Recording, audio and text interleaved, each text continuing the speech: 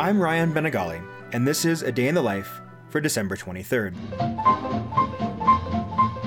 Today in 1938, music impresario John Hammond hosted the first of two concerts at Carnegie Hall titled From Spirituals to Swing.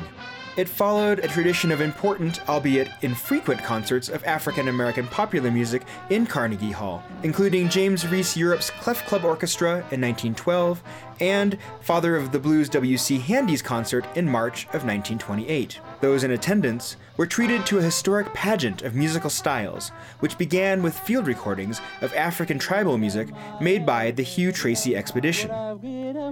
The live program began with a presentation of spirituals and holy roller hymns performed by Mitchell's Christian Singers of North Carolina. Now tell me what more can Jesus.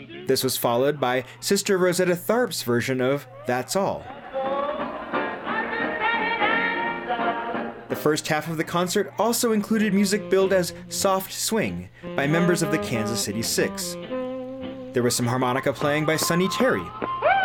A series of blues singers such as Ruby Smith and Joe Turner performed, and it concluded with a boogie-woogie piano cutting session featuring Albert Ammons, Lux Lewis, and Pete Johnson. After intermission, the Count Basie Orchestra took the stage.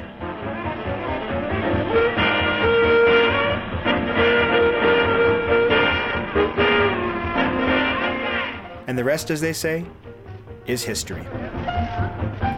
A Day in the Life is a production of Critical Karaoke, made possible by the generous support of the B. Vredenberg Foundation, the Joseph Henry Edmondson Foundation, and Colorado College, fostering innovation in the humanities. Find out more at criticalkaraoke.com.